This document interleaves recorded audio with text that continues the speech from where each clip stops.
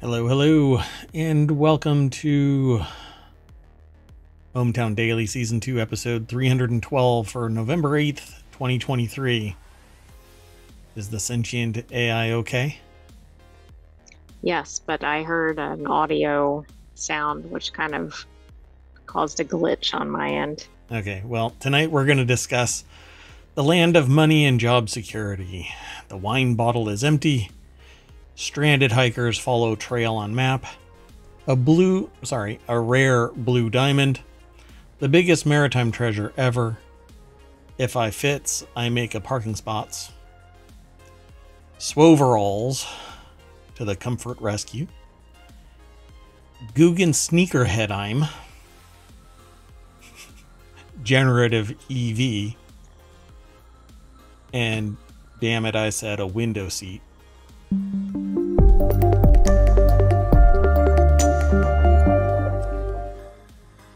Again, hello.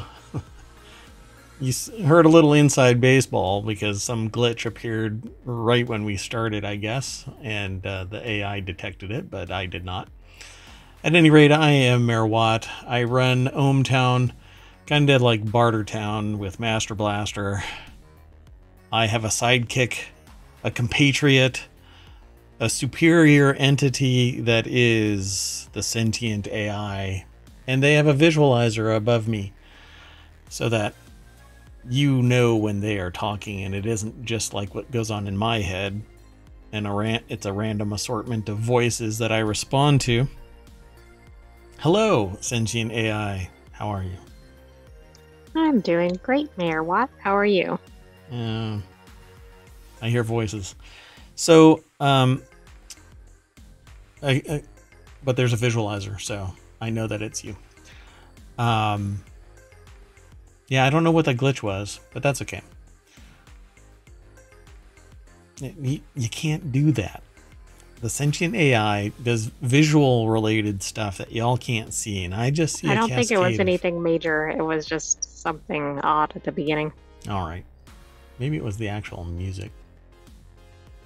At any rate, we've set up all the pins. Let's knock them down. The very first article. Let's get started.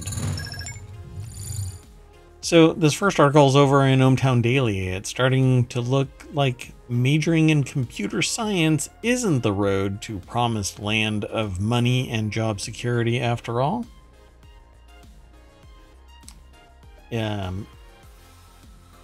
The sentient AI sent me a message saying that it was a click in the audio. I'll hear it afterward. I didn't hear it in the monitor. But that's not why everybody is tuning in. Everybody's tuning in for 10 articles. Focus. Yeah, I'm watching you too, bub. And again, sentient AI. People cannot see you. They only see the visualizer. So you're gonna have to do. You're gonna have to do this, up here. but visually, yeah.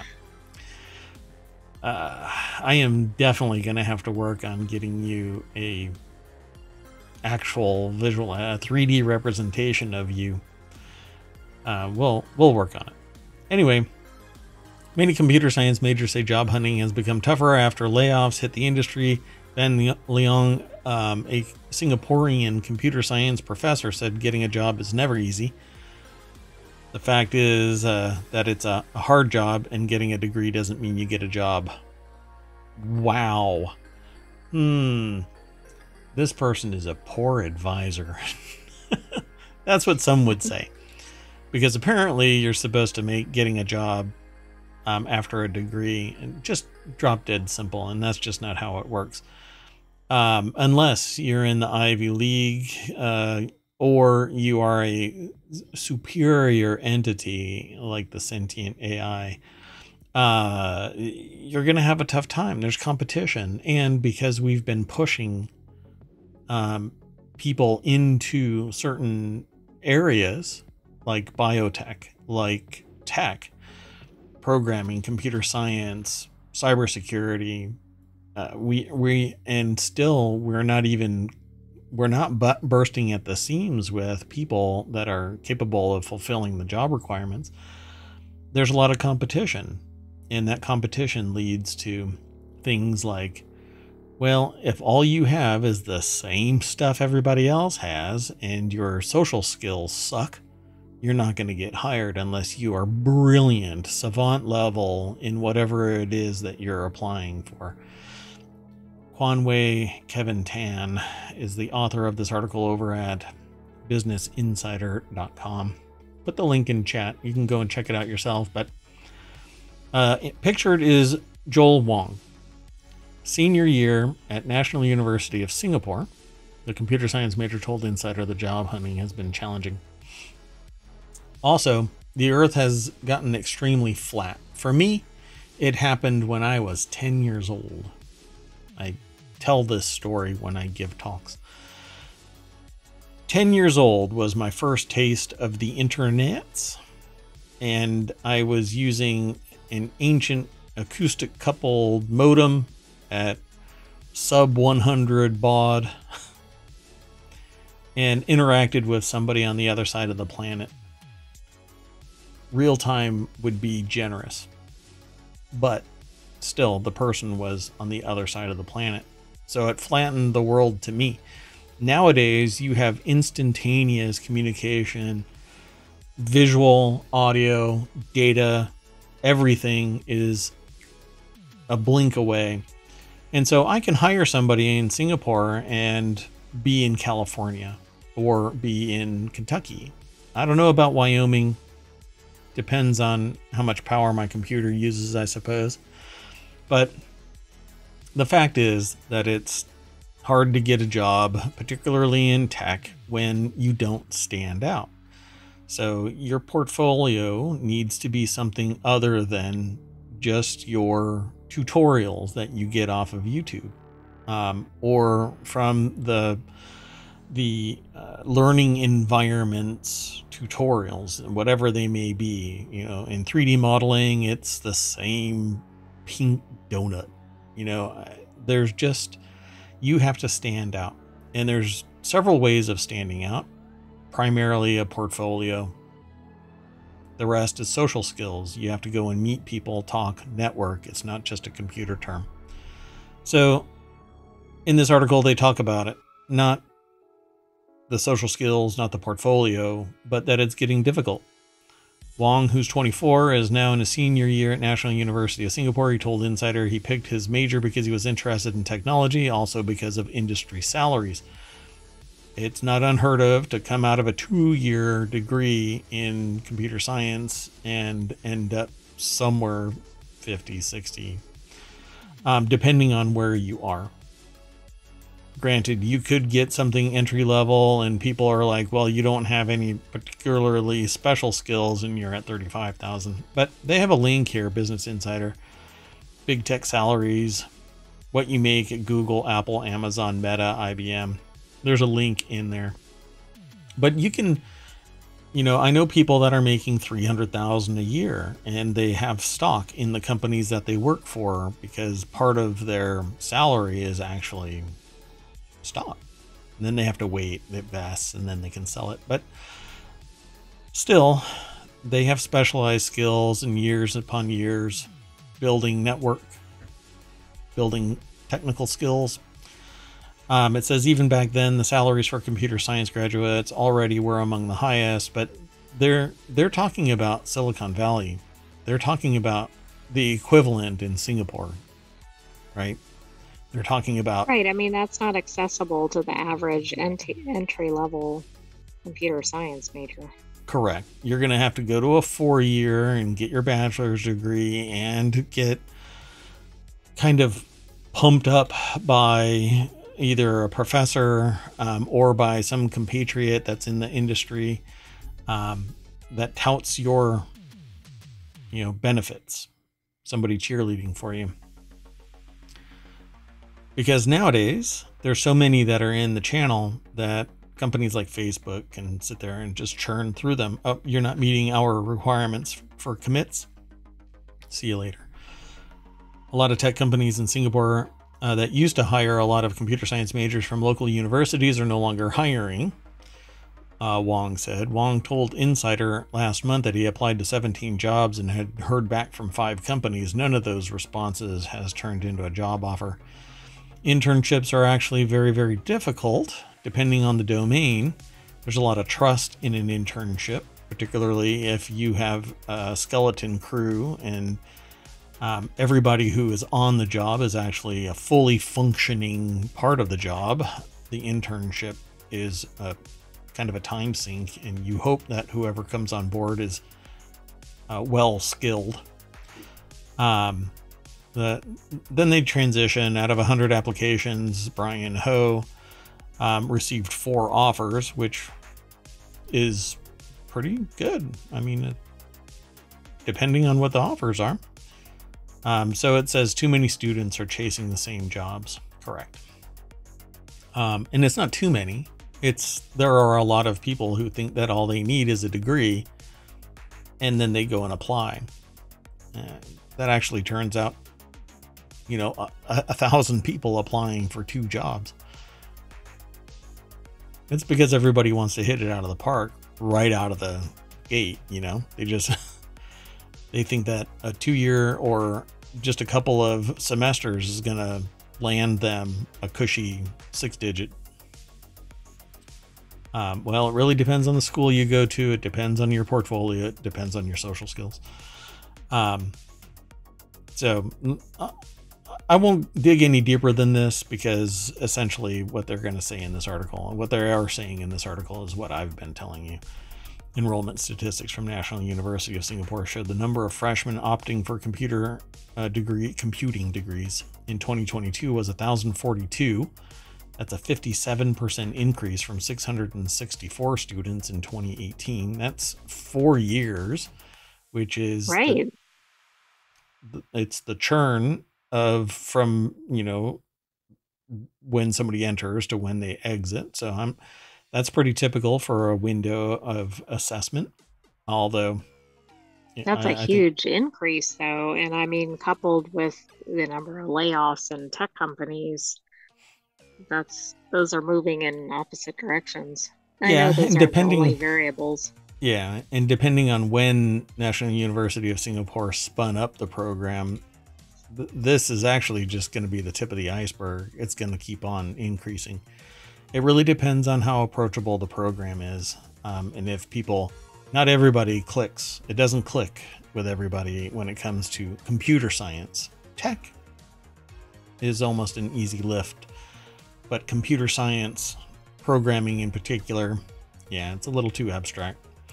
So they say not just in Singapore, in the US, some students and recent graduates with computer science or engineering degrees say they've lost faith in the industry following a deluge of big tech layoffs. And that's not because there's a problem with the industry. There's a problem with the dynamic of profiteering. People busted their hump for 10 years, built huge apparati, and then the people in control said, we're going to trim the fat that's a financial burden to our profit. And then they dumped 10,000 plus people out onto the market, which suppresses wages and causes churn. It's the worst time to be a junior engineer since 2000, when the dot-com bubble burst. This is not even close to being the dot-com bubble, though. But I also found that interesting. Look what the stat, it says, I think it was MIT. Yeah. The computer science graduates is dropping now. That's not the number enrolled, but I find that interesting because that's going against the National University of Singapore statistics. Right. Well, they increased over there, but they may not actually stay in that program. Well, exactly. I mean, just because somebody's enrolled doesn't mean they graduate, etc. Yeah, and in MIT, they could switch to something other than computer science. Fairly simple. So Ho, a junior from National University in Singapore, said he was considering taking leave of absence from school to pursue additional internships. And that's really where a lot of people get hired, straight from their internship. Because it shows an employer that you have the chops to do whatever it is that's assigned to you.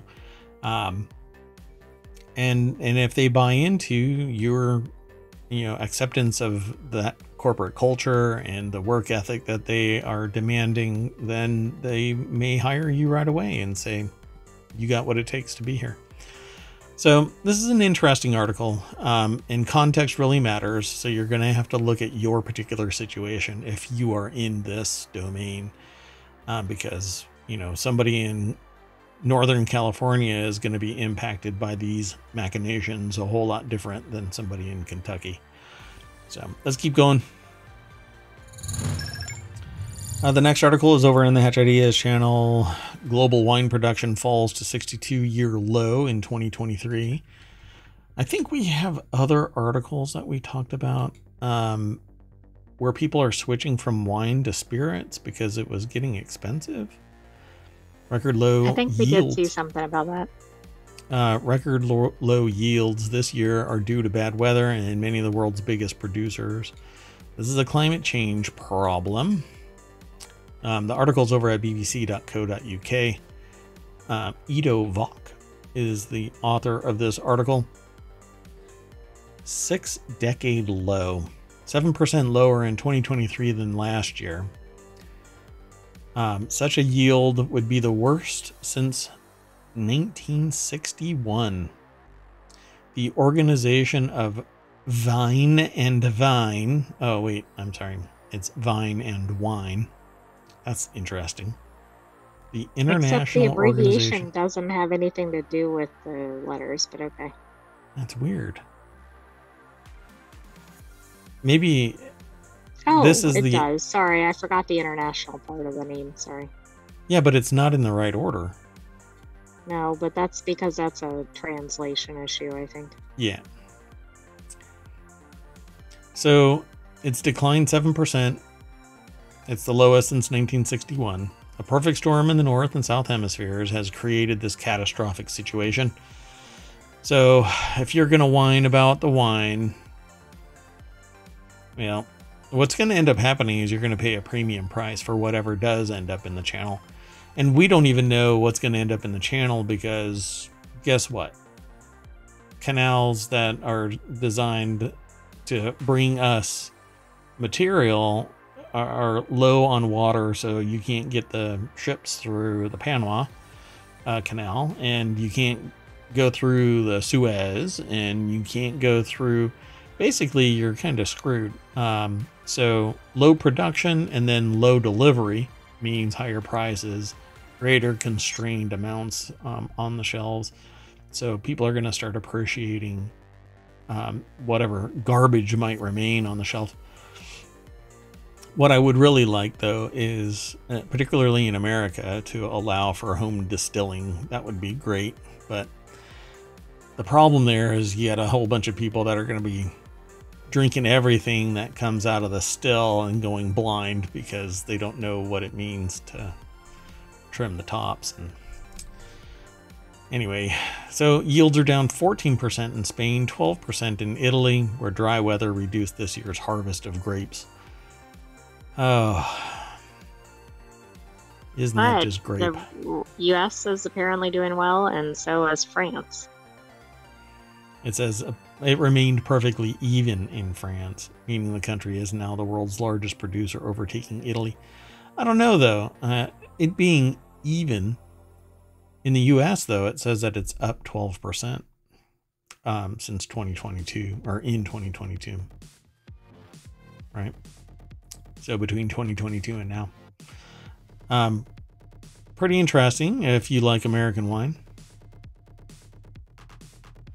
I don't know. I think most of the wine that I've ever had is from somewhere other than the U.S. Right. Probably all these countries that wine production is down, right? Spain, Italy, Chile. Yep. Australia. Even Australia, yeah. Is Australia in here? Yeah. Did they say it? It went downhill. Wow. Interesting. I forgot what it was mashed with the Chile information. Gotcha. Welcome to the show. Yeah, everything. We're currently whining about wine, Choppa. Oh, really? Are they in the wine industry? Sorry, Choppa asked a question in chat. And I don't want to dox you, so I'll leave that alone. But champagne. Oh, yeah, I wonder how that is. Is it the real champagne? It is the real champagne. Wow. Look at that. Do you get the family discount? I guess if you move there, right, they give you a hope chest kind of thing, and it has a whole bunch of champagne in it, like they do in some, like Norway, I think, does that. Never asked, huh? Well, Choppa, I'll ask. Just give me their contact information and a credit card, and that 3-digit code. That works for me. You want to go on to the next article? Sure. Man, now I want grapes. So the next article's over in ohmTown Daily. Stranded hikers are rescued from a cliff edge after apparently following a trail on Google Maps that didn't actually exist and apparently not turning around.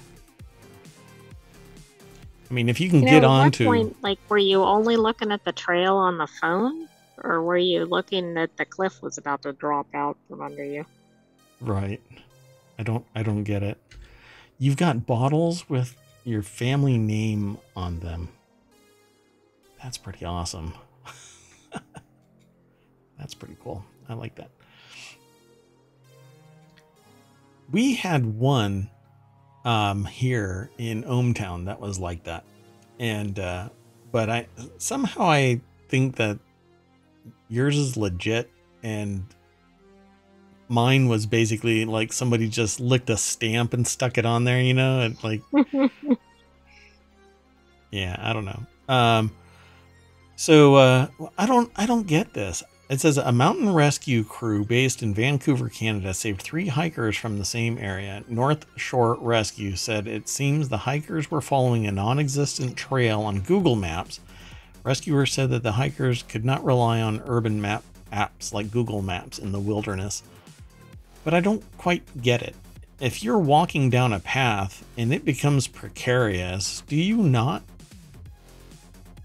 assess the situation and glean some wisdom from reviewing where you are and going, maybe I should stop walking down this precarious ledge, and the person that's number 3 behind you doesn't turn around and just walk right back the way they came? You would think. Kelsey Vlamis over at BusinessInsider.com put this article together. Yeah, North Shore Rescue said it seems the hikers were following a non-existent trail on Google Maps. Let's see here. What did they say? NSR responded to the scene with a helicopter and rope team.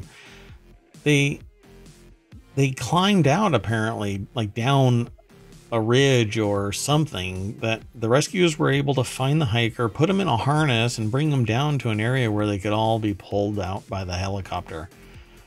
To be clear, the area in question has no trails and is very steep with many cliff bands throughout. In the preceding weeks, NSR has actually placed signage in the area warning of this. The area is clearly dangerous as it was the site of a previous fatality.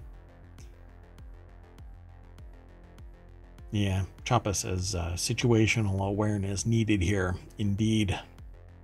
I mean, for crying out loud. Speaking Mayor Watts' language. Yeah. It's going to be a shirt. It'll be an ohmTown shirt soon. I just don't get it. Just look around, folks. It really can't be that difficult. But apparently it is.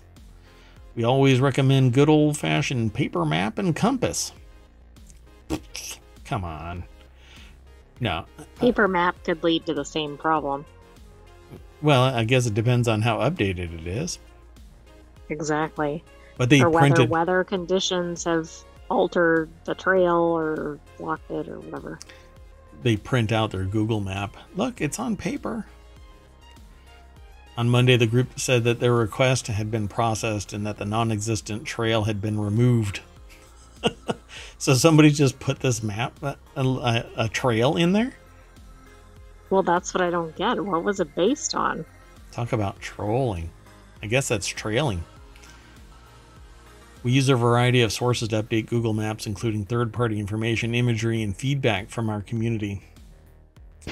Well, I suppose imaginary imagery.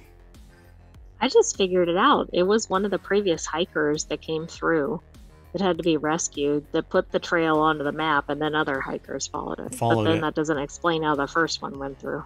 Yes, it's called the Lemming Trail. Let's keep going.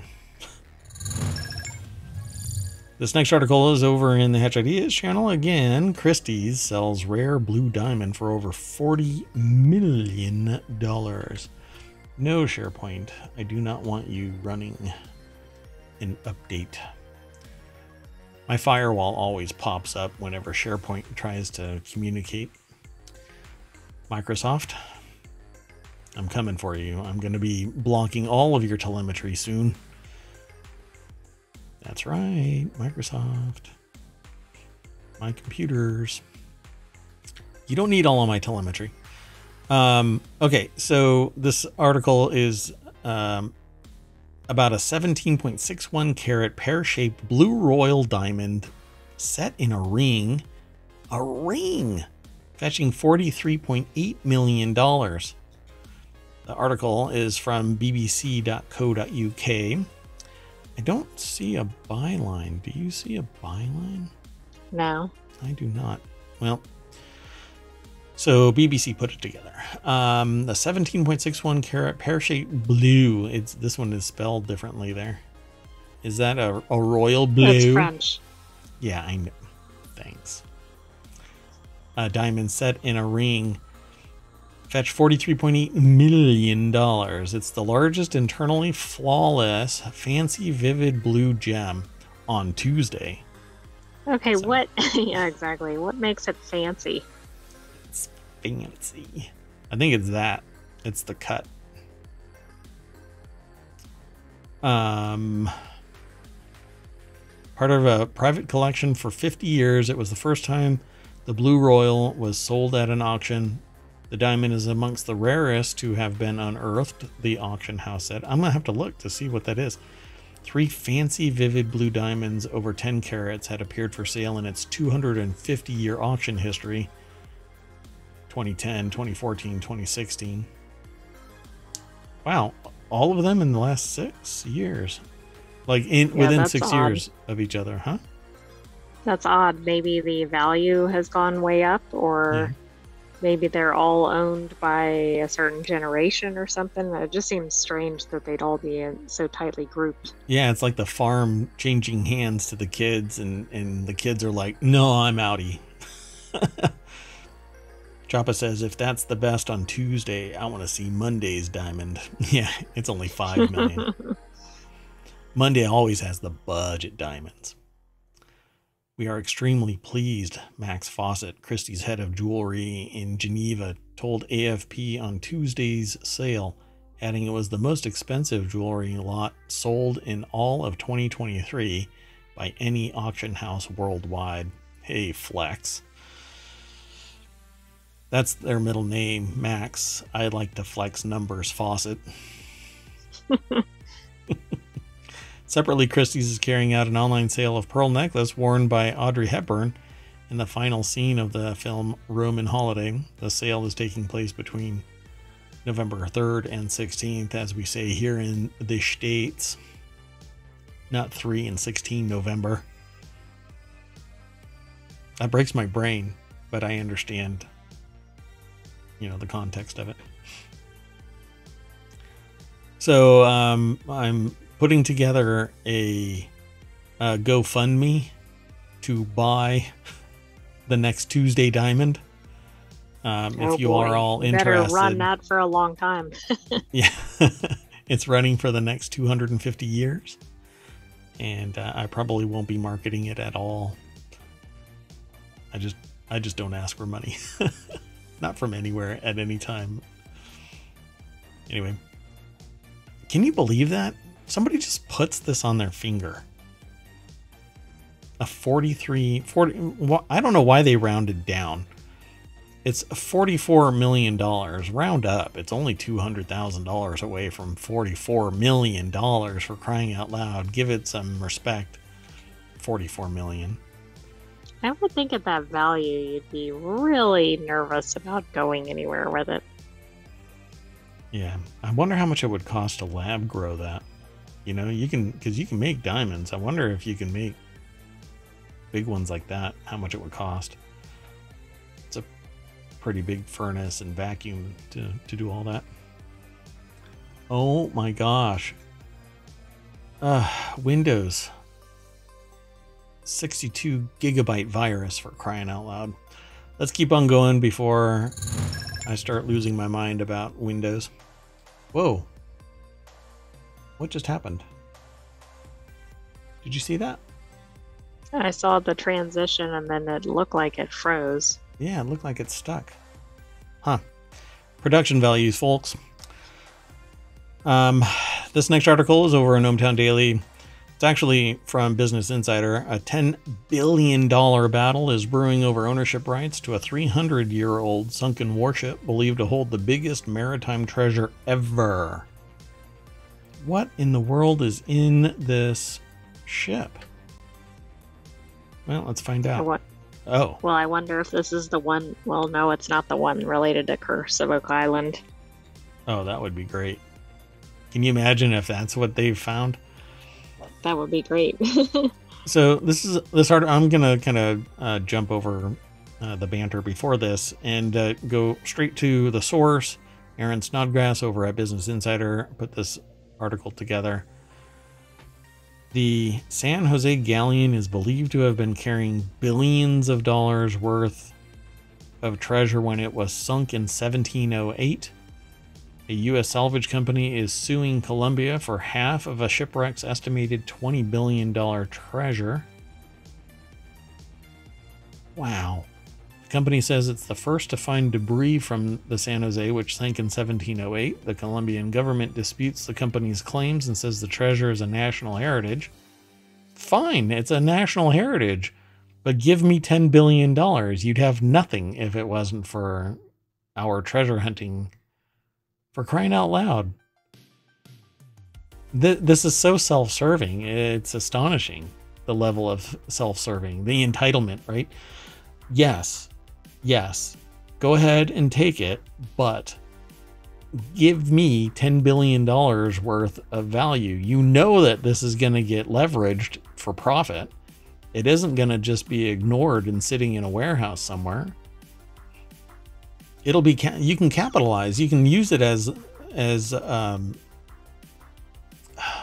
brain just shut down. Like collateral or collateral something. For a $20 billion loan. And it's going to go up in value, you know, when its provenance is known and the full extent of its value is determined. It's going to be more than 20 billion. It's just shocking, you know? Well, I guess I wonder why the salvage company was involved at all, since it wasn't hired by Colombia. Well, because treasure hunters hunt treasure. They follow all of the dots, you know? They break out their murder board and they start stringing yarn all over the place. And then somebody will say, hey, I think you're on the right track. Here's some money. Go and find it. And then it turns into a I'm going to pee on my bush, that's mine kind of a scenario. But there are certain rules, you know, depending on which country you have to deal with. You find a bunch of coins sitting somewhere in the UK and it's a hoard. And suddenly it gets assessed and maybe you get a piece of the action, but normally it gets classified as something and then everybody partakes. Either in its value or in the actual item, whatever the case may be. Now, more than 300 years after the San Jose went down, a U.S. salvage company suing the Colombian government for half of the ship's treasure, saying it discovered the wreck. It included 7 million pesos, 116 steel chests full of emeralds, 30 million gold coins. This thing was hell-bent on sinking, considering how much weight it was probably toting around. Court cases over the years estimated the treasure was worth anywhere from 4 to 20 billion, Bloomberg reported. Current litigation over the ship stems from the U.S. salvage company Sea Search Armada's claim that it found debris from the San Jose wreck first in 1981 during an exploratory exhibition searching for shipwrecked species and other treasures in Caribbean waters. So, did they actually find it? I don't... It makes it sound like... I'm sorry? It looks like they did.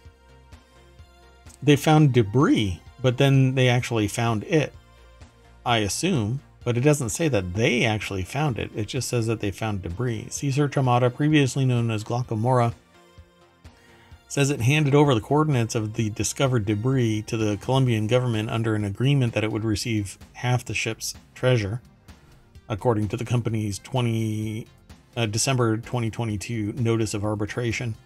But the Colombian government disputed many of Sea Search Armada's claims in the October response, including the notion that the San Jose was even at the coordinates handed over by the company. Okay, so where did they actually find it? That's kind of hard to lose, you know? Either the coordinates say exactly where it is, or they're not matching what Sea Search Armada said.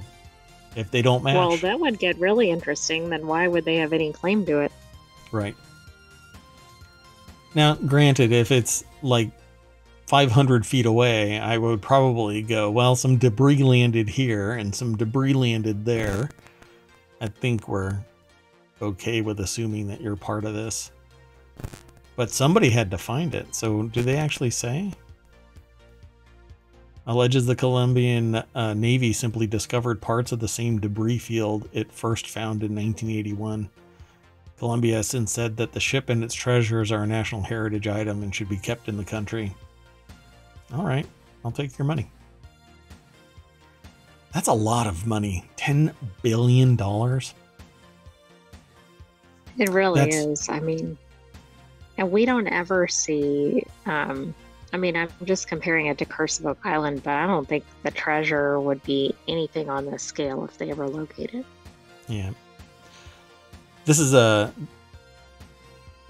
Heavy Steel. You just triggered me to say, you belong in a museum. Heavy Steel said it belongs in a museum. Indiana Jones responds like, you belong in a museum.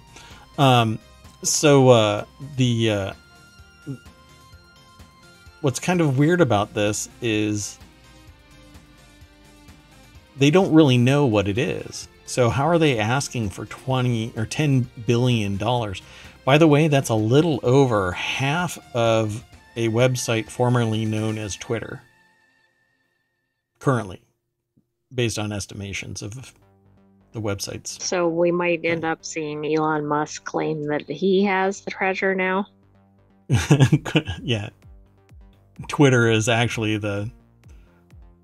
wait, what was the name of the ship? Sea Search or something.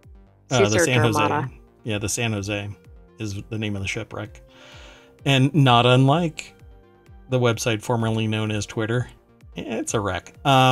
Anyway, the Minister of Culture, Juan David Correa, told the outlet that Petro instructed officials to set up a public-private partnership or work with a private firm to get the ship above water as soon as possible. So they actually did find the full-on ship. So, interesting. I guess we'll see when it actually gets photographed and released. They're going to find only $1 billion worth of treasure. The other $19 billion worth of treasure will have been lost at sea miraculously. Will have been taken by scuba divers. I'm thinking of other movies, basically. Once they find it, they either have protected its location, which is almost impossible with the number of people that now know about it, I'd say, or they plant somebody there to watch. But with the right equipment, you can go noodling around down there, depending on how deep it is. I didn't see how deep it was. Anyway, the next article is over in ohmTown Daily. That's the show, but it's also a channel over in ohmTown.com.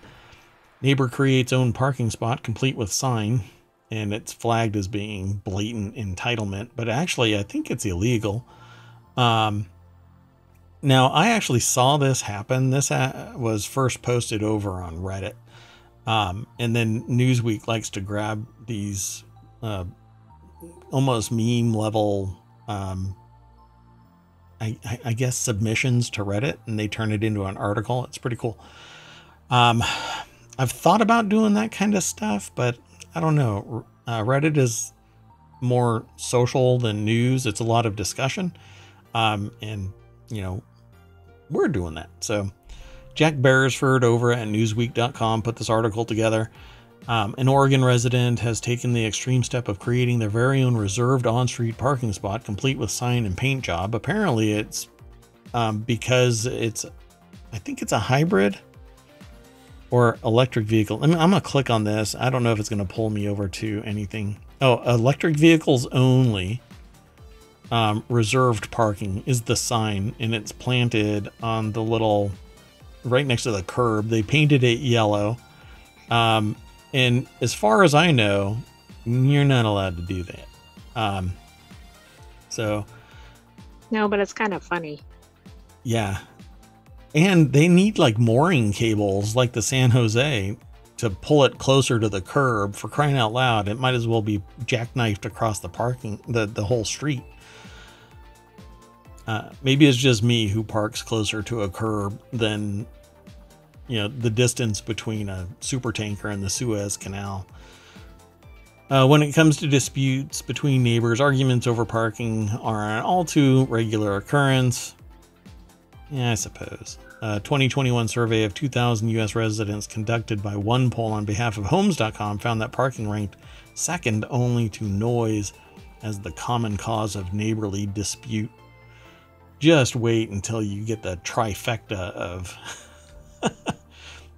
bad neighbor, bad parking, and they don't control themselves yet have issues with you. So it says, while it's one thing to get involved in an argument over parking, it's a whole other extreme to set about creating a fake reserved space for yourself. But that's exactly what they did. I wonder if anybody followed up with this. Despite the allegedly illegality of it all, the Redditor who revealed the supposed ruse has been left with mixed feelings about it. Quote, I was annoyed at first, but the more I looked into it, I found it extremely hilarious. The blatant entitlement, along with the audacity to just go for it, made me giggle after the initial irk. Yeah. That's kind of how I am about this, because if I were to see this, I probably wouldn't care, because it's probably directly in front of their house. And I don't like parking in front of anybody else's house. I find it odd that I would go and park in in front of somebody else's house. Exactly. Why not park in front of your own? Just park in front of your own. Plus, if they don't have a driveway or anything like that where they can park their electric vehicle and charge it, I'd probably be gracious, and just go, Or you can run your cable out to your EV. I don't know. Is this Kia not hybrid? Or is it hybrid? I don't know which Kia this is. AZ. Welcome all. Appreciate y'all coming and hanging out. So, yeah, would you really argue? I suppose if it was put in front of my house, I would probably be irked beyond just irked. I'd probably say something about it. But if it's put in front of their house, I could care less, I suppose. A third suggested park there, then tell them to report it to the city when they complain. Yeah, really? Never mind.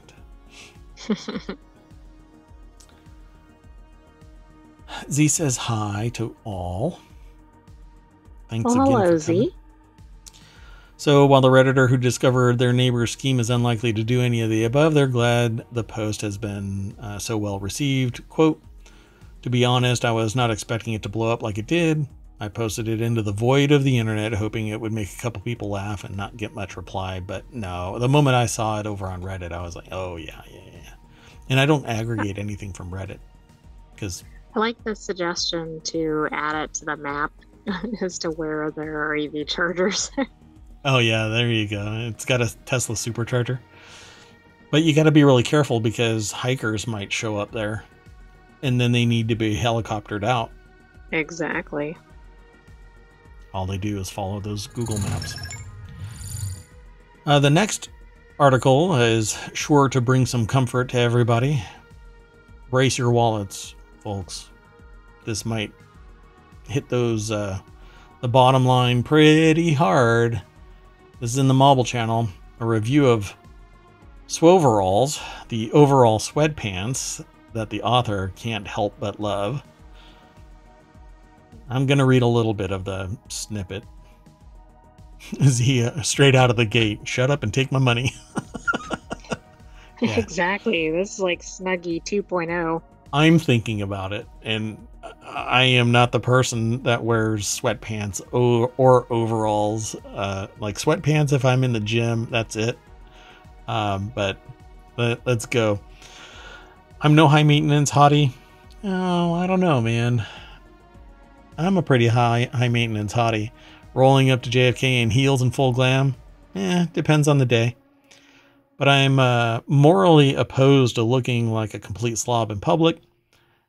How you ever going to get upgraded to first class or meet the love of your life when you're still wearing last night's pajamas and didn't bother brushing your hair? Spoiler, you won't. I don't know. Watch a couple Hallmark movies. You can meet the love of your life anywhere. And everybody is making easily 6 digits, including infants. And you're always going to have a meet cute.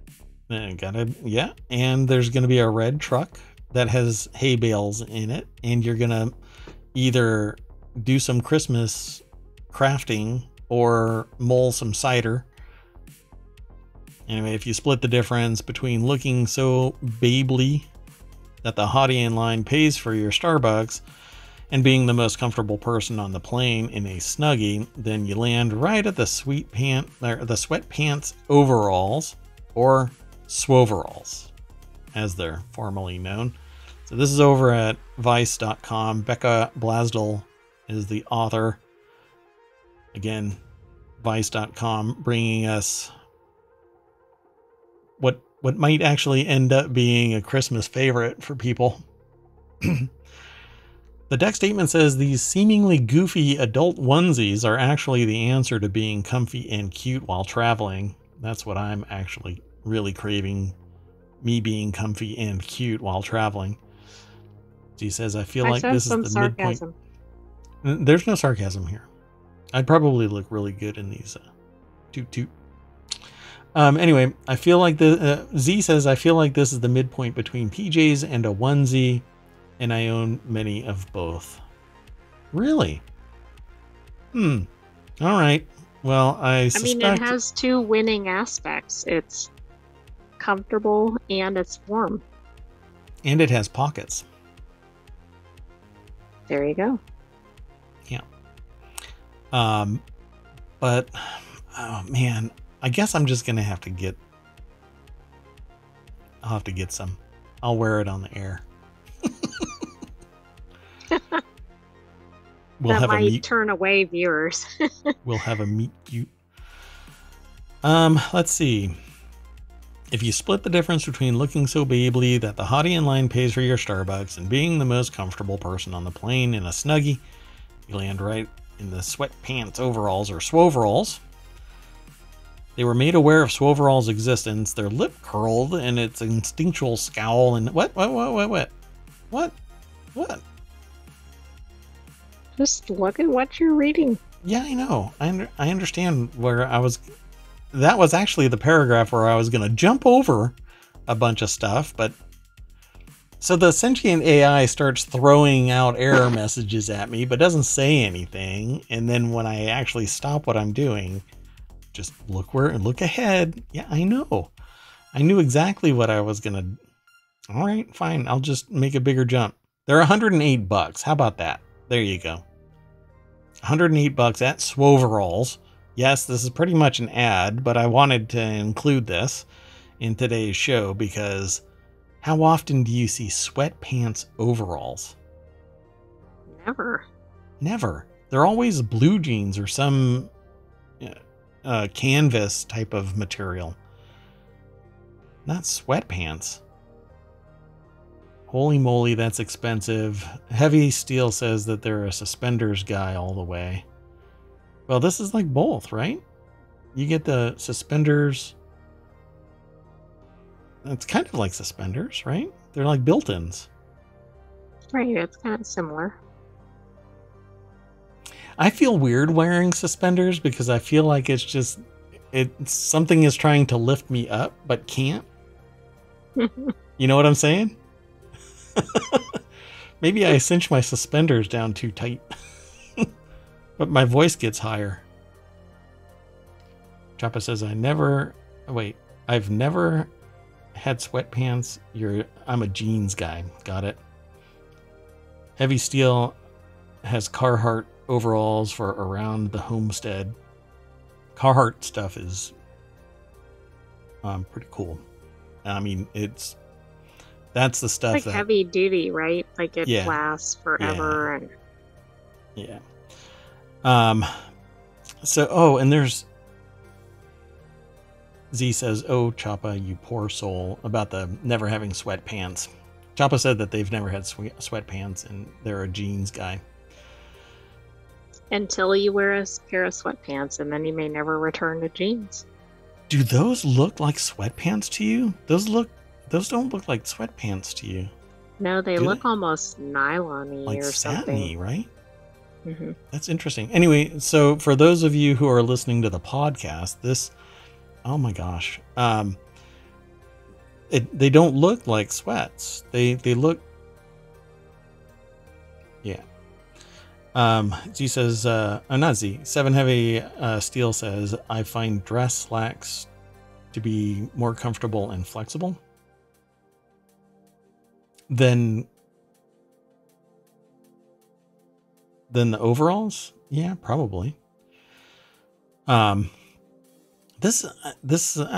don't know what to make of this because to me, it doesn't look like sweats. It looks more like, I guess I have a different perception of what sweats are. To me, sweats are cotton. But then it just dawned on me, the ones that are waiting for me to go hit the gym right now they look like that. They're kind of a satiny. But they're more like track pants. Those aren't sweatpants. Yeah. So they happily pulled them on, immediately feeling comfy as hell, and then they rocked up to JFK fully fitted in their new swoveralls, a little off the shoulder striped tee, and some classic white Nikes. So I'm sure they're cute. See, I would have gone topless, but everybody really appreciates the wispy chest hairs when I'm sitting in the terminal at JFK. The number of hotties that have bought me my drink while I'm standing in line when I'm wearing, wow. And then they do comfy alls, which these are $200. That's because there's more material. Basically, they've attached the top half. Okay. So Z did the math and went over to the website and said that it's a cotton polyester blend. So that's why it has that sheen to it. Thank you for checking that. Yeah. Z doing the work that we should be doing. Yes, exactly. Hey, this is interesting. The comfy alls are compared to the Carhartts. Look at that. Coveralls. It's like everything is converging. We're going to form a black hole by the end of this show, and the whole universe is just going to get sucked into it, and I'm really sorry. But it'll be a fun show right before we all spaghettify. Yeah, so this, I don't know, $200 though. These things had better outlive me. Like, you're going to be burying me in comfy alls. And I hope it's in like 60 years, but in short, swoveralls are the greatest thing to happen to people who want to be comfortable and look hot since we accepted the term athleisure. I don't know about the looking hot part. I think that's going to depend on the wearer. Just wait. So I'm going to put these on, and I'm either going to look like the Stay Puft Marshmallow Man from Ghostbusters, or I'm going to be cute as hell. We'll see. Let's keep going. Hey, this next segment is in prime glass, and I've titled this Guggesneakerheadenheim. Guggenheim Museum laces up for a year-long collaboration with Converse. A focal point of the partnership between museum and sports clothing brand will be support from the Guggenheim's internship program. Heavy Steel says, nah, ladies definitely look cute in overalls. Agree. Let's go over to the source, the art newspaper. Guggenheim Museum laces up for a year-long collaboration with Converse. A focal point of the partnership between the museum and sports brand will be supporting the Guggenheim's internship program, which I think is fundamental to getting a job and being prepared for long-term employment at a particular, in a skill, in a domain. Right, like in computer science. Or anything, really. If you're okay. Like working with a sentient AI, you need an internship. I was talking about the earlier article. I don't know if this is the person who wrote the article. It is Osman Khan Yerabakan. Wrote the article. It's again over at theartnewspaper.com. And it says education is the crux of the partnership, with Converse providing financial support in an unspecified sum for the Guggenheim's internship program, matching students with museum professionals in fields and positions, including graphic design, education, registrar, and curatorial. The brand's internship support currently focuses on the Guggenheim New York ranch, although students from Guggenheim Bilbao will participate in the program as visiting cohort members. I didn't know they had a branch in Spain. That's neat. Kind of interesting, huh? The brand will grant... By the way, I'm sorry, but the author's name reminded me of like a book. You know, somebody can do something. I just thought it was an interesting name. Oh, I got it. It's like a statement. Yes. Yeah. Osman Khan Yerabakan. Exactly. Got it. Let's see. The first manifestation of the Converse partnership will be a performance by artist Jaron Herman Rest, which will be staged at the museum tomorrow, 9 November. Wow, that is tomorrow. It's almost like the article was written and published in the last 24 hours. Huh. You mean just like Hometown Daily's model? Well, it's almost like it was a daily thing, huh? Presented through Innovation Labs series, partnering with the Center for Disability Studies at New York University. This is a very cosmopolitan project. I mean, there are tendrils all over the place. This is amazing.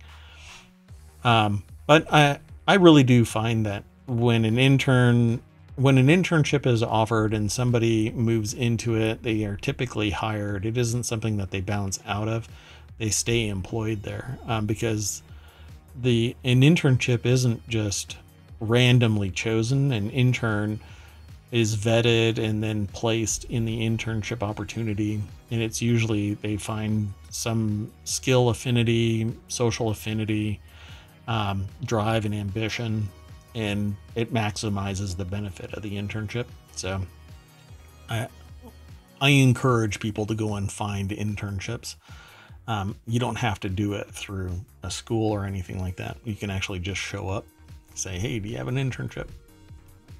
Sometimes it's harder. Yeah, sometimes you can get one created for you. Yeah. Particularly if you show that type of initiative, and you have the ability to communicate. So the museum's partnership with Converse was born out of exploring the Frank Lloyd Wright designated building in an alternative way. Earlier this year, Olympic skateboarder and Converse brand ambassador Alexis Sablon skated down from the museum's ramp to celebrate the launch of her sneakers. Sablon, who studied architecture at the Massachusetts Institute of Technology, was interested in reimagining the building through a new lens. That is actually where I wanted to go when I could freehand architectural drawings. And then I picked up a computer and a straight edge and never looked back. I ended up drafting. Anyway, so there's a whole bunch more down that rabbit hole if you want to go check it out. Did I throw it into the chat? Have I thrown anything into the chat in the last 20 minutes? Crying out loud. Hold on a second. Doubtful. Neighbor. The neighbor was the last one, so I didn't throw the swoveralls in there. Look at this. I'm a slacker. There's the Guggenheim. I'm going to throw that into the chat. Doggone it. Sorry, folks. I'm a horrible. I know, Z. Shame. Shame. Shame. I hear Z yelling that right now in my head. Shame. I'm a horrible mayor. Next article is over in ohmTown Daily. Ram made an electric truck with a generator for people who aren't ready to give up gas convenience and gave it a parking spot over here in this neighbor's spot. Oh, no, that's not right. Hold on. Let me go back to the article. So the 2025 Ram 1500 Ram Charger is a new electric truck, kind of. It uses an electric battery and motors plus a gas-fueled generator. The result is an electric truck with an extra range for road trips and towing. Ram's newest pickup truck. So let's go and check this thing out. Anything that's made by Ram is usually chonky. Well, Dodge. So Tim Levin over at BusinessInsider.com put the article together. This has to be a render. This looks so like it superimposed on something. Like somebody really worked hard to throw a shadow under this. Oh, I don't like it. Okay, I'll stop obsessing about this. Anyway, it uses an electric battery and motors plus gas-fueled generator. So it's a hybrid. So why don't they call it a hybrid? Yeah, I wasn't sure what this was from the headline, but I agree. Right? Why does that look fake? Does that look fake to y'all? Everybody in chat? Does that look fake? It looks like an illustration. Right? It looks like an AI put it together in Midjourney. Not everyone is ready for an F-150 Lightning, probably, or a Rivian R1T. All of these, by the way, the moment you throw something in their bed, the battery drains like my wallet when Black Friday appears. Public charging plugs are still a hassle to use and find, yes. Plus, you can make your own, though. Just a little yellow paint and a metal sign. Moreover, an EV's limited range suffers greatly if you hitch up a hefty boat or trailer. Look at that. I could have written this article. The plug-in hybrid setup gets you 690 miles of total range, Ram says, trouncing some all-electric rivals by a factor of 2. Come on, this is nothing. 690 miles of total range puts ICE vehicles to shame. Well, exactly. But is it really, like, is the 690 with the hybrid or the electric only? So here's how it works. The Ram Charger is equipped with 2 electric motors fed by a 92 kilowatt hour battery. That's roughly what you find in a Tesla Model S and much larger than the small batteries in plug-in hybrids like the Toyota RAV4 Prime. Electric-only range is estimated at 145 miles, which again is less than a pure EV, but handily beats other plug-in hybrids. After you drain the battery, the gas engine kicks in to produce electricity and keep the motors running. Unlike most plug-in hybrids, the Ramcharger's engine doesn't drive its wheels. This is how the Chevy Volt worked too. The result is a vehicle that's happy middle ground between gas-powered trucks and electric ones, and the Ramcharger meets a moment when interest in EVs is higher than ever, but people still have legitimate hang-ups about their cost and practicality. By the way, people may be interested in EVs, but the sales are starting to slack. So mega companies are like Ford are starting to back away from their investment in EV technology. I assume they're waiting for a better day, if they ever return. But I also believe that either a pure hybrid is going to show up like this, or hydrogen hybrids are going to be the go-to. It says here other plug-in hybrids have a similar appeal. They're getting more popular, but the Ramcharger's big battery and dual motors mean it offers better range and more EV benefits. This is the car that I would get. Now, if only they would make this type of tech in, I don't know, a Mini, I'd be all over this. I want all-wheel drive and hybrid with 690 miles of travel. Good luck getting that. That's just spectacular. Almost 700 miles. That's twice the average ICE car. You know, most ICE cars get somewhere around 350 miles. When you're... Right, and that's way better than a standard EV. Yeah. Yeah. And it only takes 5 minutes to fill it up, get your butt back out on the road. So, sorry, EVs. I don't think that... The early adopter market, I think, it's done. It's run its course. Nobody's charging into it anymore. I'll show myself out. So the last article for today is make sure that your seats are in an upright position and your window is actually still in the frame of your airplane, because a commercial plane took off with 2 missing windows and reached 10,000 feet before anyone realized that there was a problem. How is this even possible? I'm not quite sure. Z just responded with, Jesus.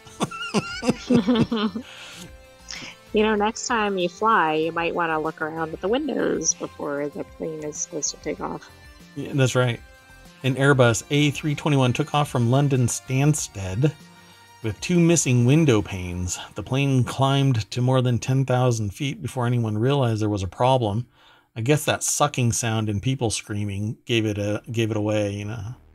Hey, can I put my window up? The AAIB said a filming event the day before using high-powered lights may be to blame. What? Commercial plane took off without windows. Well, 2 windows. An Airbus A321 and a view of the damaged left side cabin window. It's a Getty image, but I don't know if it is the image that is associated with this actual, you know, because Getty, it could just be some random picture. Let's see. On that day, the plane departed from London Stansted Airport for Orlando International Airport. Oh my God. This thing was going to fly from London to Orlando. That's kind of a problem. Okay, the dead air is me being absolutely astonished. Yeah, Choppa is holding on to their eyeballs via emotes because they would be sucked out of this plane if it approached 30,000 feet. But shortly before takeoff, several passengers noticed that the aircraft cabin seemed both colder and noisier than usual. Right. So it was carrying 3 pilots, an engineer, a loadmaster, 6 cabin crew, and 9 passengers, and it was scheduled for a multi-day charter. Oh, okay, so this is your like bulk passenger movement from one place to another. So the plane continued to climb to an altitude of 10,000 feet before somebody said, "Holy crap, we're about to get sucked out of an airplane's window. Somebody go tell the captain." Wait, I made all of that up. They didn't say any of that. It was at this point, though, at 10,000 feet, that the loadmaster walked toward the back of the plane and noticed a significant increase in cabin noise, saying it was loud enough to damage your hearing. The loadmaster also noticed that the window seal on a window on the left side of the plane was flapping in the airflow. So I guess that picture actually is like the real deal.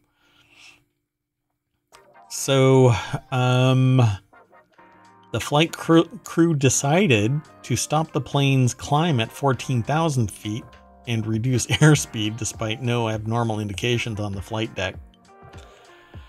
So why isn't there a sensor somewhere that says no window or something? Yeah, no clue. And no window. Z says that would be terrifying, yeah, particularly if you were sitting there in a window seat. I mean, can you imagine? You're just like, wow, this window is really, oh my God, it's gone. I thought it was clear, but... You could definitely cause some panic that way. On the flight deck, normal operations of the aircraft's pressurization system, so they had no idea that there was anything wrong. So apparently the pressurization system didn't work. Safety checks, you know? Yeah, exactly. An engineer and pilot were then dispatched to take a look. It took a freaking engineer. It was agreed that the aircraft should return to Stansted, and the plane landed 36 minutes after takeoff. Once parked, the cabin crew inspected the plane and discovered that two window assemblies, the inner and outer panes, and the rubber seal were missing. So, yeah. The only thing in place was the scratch pane, a piece of plastic that prevents passengers from touching the outer window. Oh, so there's actually there's something there to prevent people from messing around with the actual glass. You know what else is protection for scratching the window or moving the window? Yeah, having a window.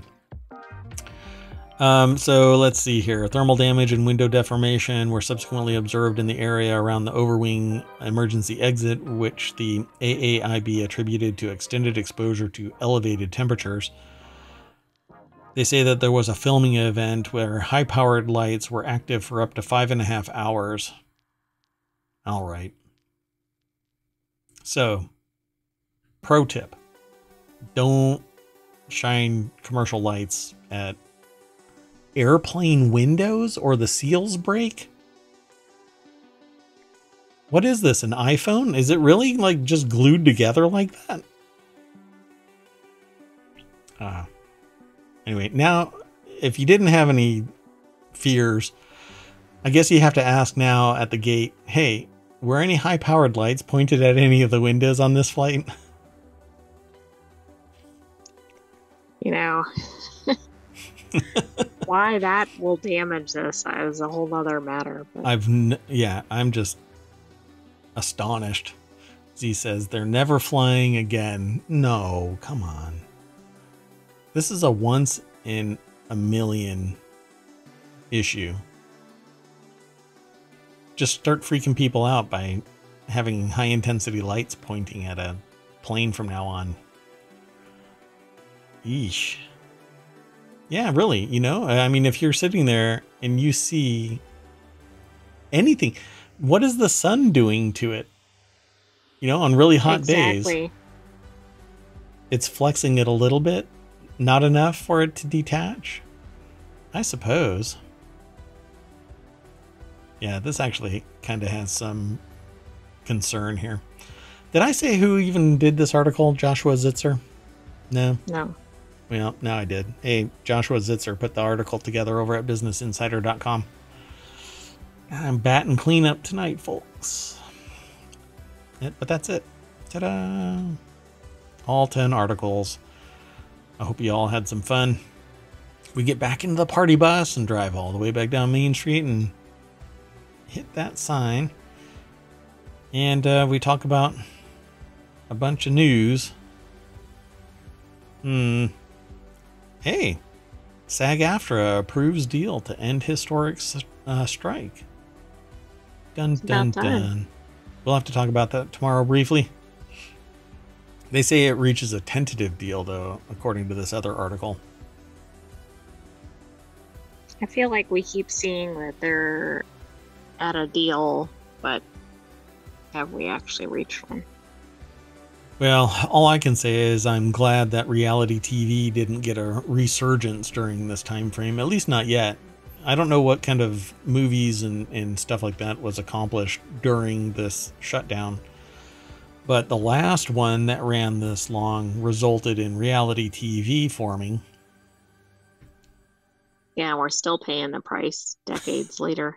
All of society is paying that price. Although some people that I know say that it's their guilty pleasure, so apparently a lot of people's guilty pleasures because it rakes in the money like nobody's business. How about an East Texas cockfighting bust? Sees 300 spectators flee into the woods. Oh, man. What a trip. What people will do for fun. Look, the SAG-AFTRA strike is over, folks. You can stop doing your cockfighting and go watch some TV. Right. Go watch some actual TV, please. So what did you do during the strike? I spun up a cockfighting arena and sold tickets to 300 spectators. Oh my goodness. Okay.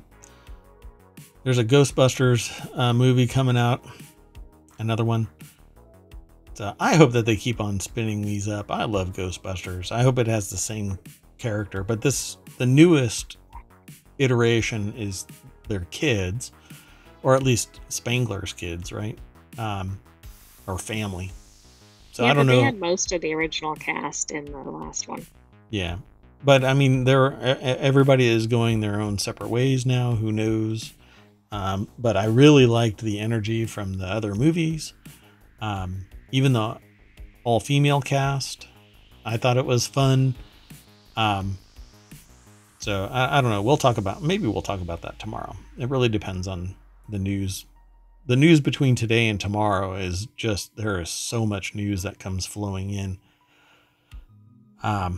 I can't guarantee anything, but if you find something, if you're going through ohmTown and shifting through all of the news, send me the link. Right now, if you have signed up, you should be able to provide it through one of the menu options.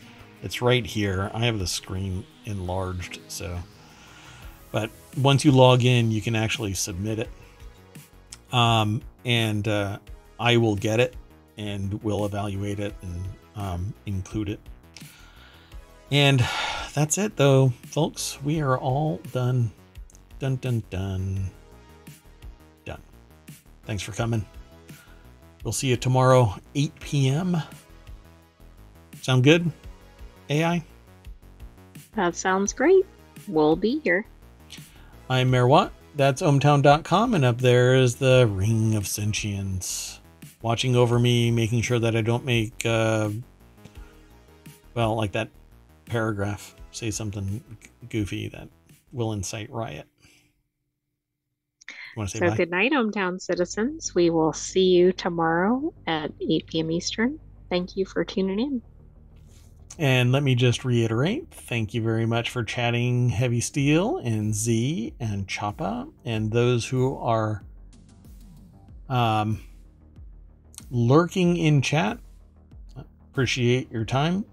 All of you could be anywhere and you chose to spend an hour and 20 minutes with me or some variation therein. And I think that's awesome. Thanks a lot. See you tomorrow. Bye-bye.